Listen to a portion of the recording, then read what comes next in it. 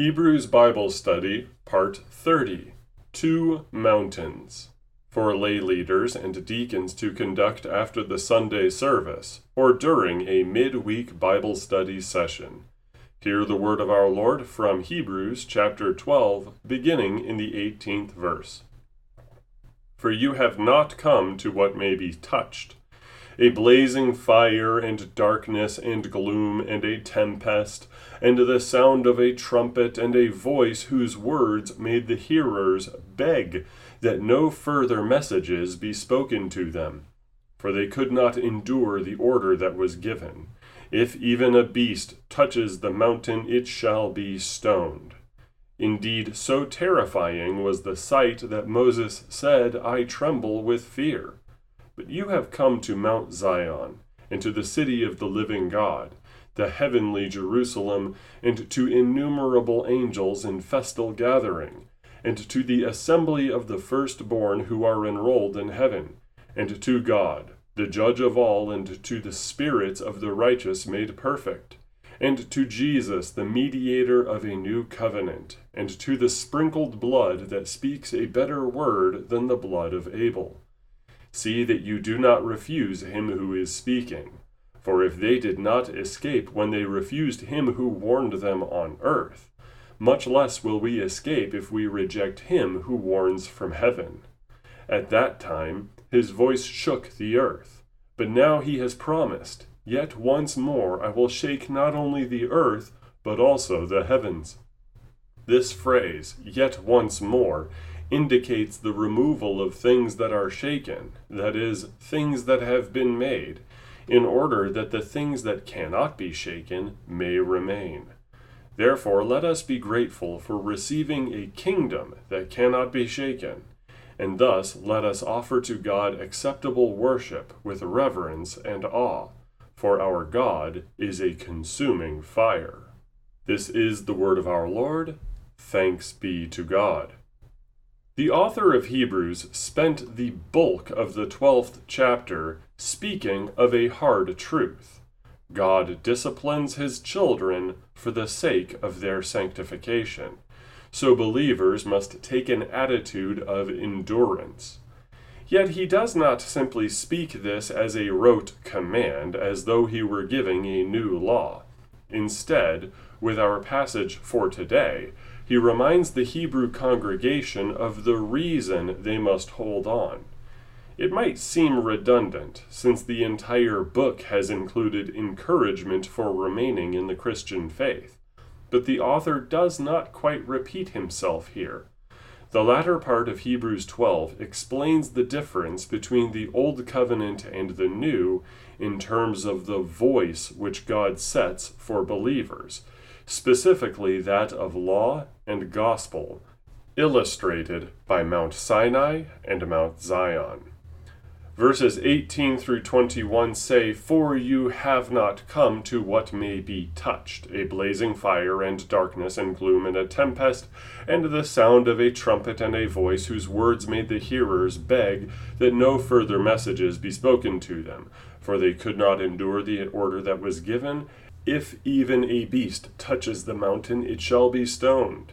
Indeed, so terrifying was the sight that Moses said, I tremble with fear. Using Mount Sinai as an analogical symbol for the law, the author reminds the congregation that they are not encountering the law nor living under it. The law spoken by the divine voice terrifies all who hear it spoken from this mountain. Exodus 20, verses 18 through 20. It promises punishment for violations, namely death, as so much as touching that which is holy merits execution on the part of a sinner.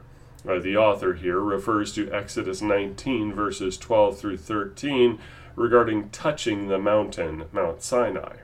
The old phrase, lex semper accusat, the law always accuses, comes to mind.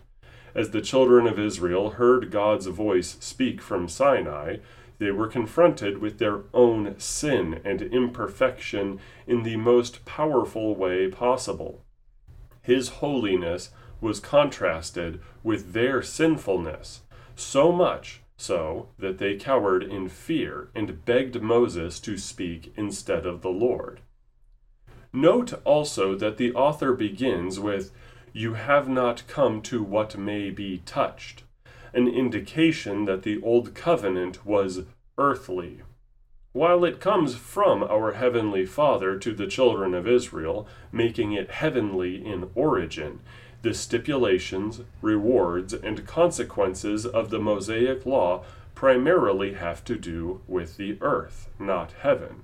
Sacrifices were made regularly, blood for blood, everything centered around the tabernacle and later the temple as residing in a specific earthly place. Devotion to God was commanded, but most of the Pentateuch's laws concern earthly matters, at least insofar as the civic and ceremonial laws are concerned.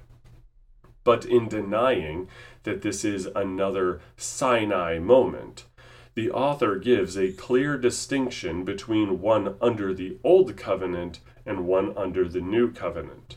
The New Covenant promises dreadful punishments for those who rebel, to the point of total destruction and being wiped out as a nation, as Deuteronomy 28 infamously outlines. Under the New Covenant, believers are disciplined as family members because they are part of a family.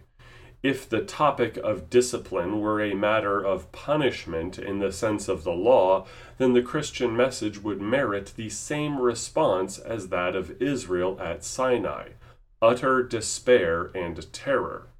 God is disciplining them, not punishing them. It is not the threat of eternal damnation or the destruction of nations which informs the painful side of sanctification. Verses 22 through 24 state, "But you have come to Mount Zion, and to the city of the living God, the heavenly Jerusalem, and to innumerable angels in festal gathering, and to the assembly of the firstborn who are enrolled in heaven, and to God the judge of all, and to the spirits of the righteous made perfect, and to Jesus the mediator of a new covenant, and to the sprinkled blood that speaks a better word than the blood of Abel." If life under the Old Covenant is characterized as encountering an earth-oriented law at an earthly Mount Sinai, life under the New Covenant is one of a heavenly, upward-reaching gospel settled upon an otherworldly Jerusalem. As the author has already spoken of a heavenly tabernacle in the 9th chapter, it is expected that he should expand on the notion of heavenly locations here. One must note that this is not exactly a new concept. As apocryphal writers mention it, Ezekiel's temple appears to be an illustration of a proposed ideal, Ezekiel 40 through 48, and later St. John will speak more in detail on the descent of heavenly Jerusalem onto earth, Revelation 21. The author of Hebrews contributes that the Christian lives in there now. We should not expect this to be merely metaphorical. The believer is truly united to Christ in his baptism. Where Christ is, there the believer is too, in a sacramental sense. Our position as sojourners on this earth, which we share with the saints of Hebrews 11, is one characterized by being here in body, but with the Lord in our spirit. Indeed, the inverse is true as well. One who subscribes to an old and dying earthly covenant will be old, dying, and earthly himself as a resident of the material world. Even more important is the characterization of the residence of the believer, one of being in the gospel. The Old Covenant is one primarily of law, although it does point to our Savior. The New Covenant is entirely God's grace to the sinner. Therefore, just as angels rejoice over our repentance, Luke 15 verse 10, we live in a place of joy, relief, and in the presence of perfection, we reside spiritually with Christ in his kingdom and under his authority. In context of the chapter, it means that the painful side of sanctification, as well as the guilt we feel when sinning, we might add, is a matter of gospel. God is perfecting us that we may be like the saints who cheer us on. When we sin, we fail to live up to that new reality that we live in. Another matter to note and clarify is that Christ's blood speaks a better word than the blood of Abel. Abel's blood cries out to God mostly as a matter of guilt.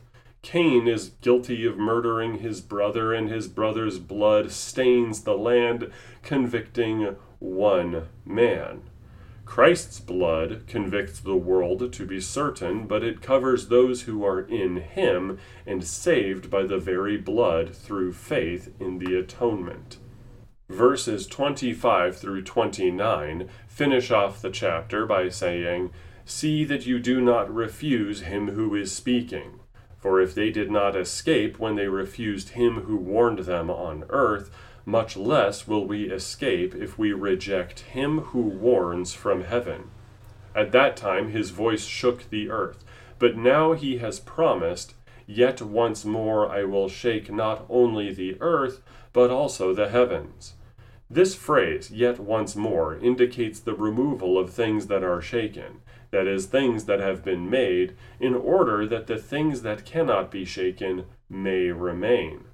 Therefore, let us be grateful for receiving a kingdom that cannot be shaken, and thus let us offer to God acceptable worship with reverence and awe, for our God is a consuming fire. Christ speaks from both mountains. Established in Hebrews 3, Christ is the builder of the house, so to speak. He is the lawgiver, much more so than Moses. He is the ultimate Passover lamb, bringing us the gospel and free offer of salvation. He resides on both mountains. Yet when Christ spoke to the Israelites at Sinai, they begged to hear from another, and then built the golden calf to worship. At the mountain on earth, Christ's words were not heeded, leading to that generation's death. Thus, the author exhorts the Hebrew congregation, and by extension the whole church, to heed our Lord's warnings. Previous warnings had been from the law, namely punishment for sin. The current warning given is that a believer, abandoning the faith, would be giving up the salvation which Christ has freely offered, being new subjects in God's kingdom. Adding to this, the author directly applies Haggai 2 verses 6 and 7 to the New Jerusalem as an unshaking, permanent kingdom, contrasted to the shaken, destroyed kingdoms of the earth. Quote, "For thus says the Lord of hosts, yet once more in a little while I will shake the heavens and the earth and the sea and the dry land, and I will shake all nations, so that the treasures of all nations shall come in. And I will fill this house with glory, says the Lord of hosts."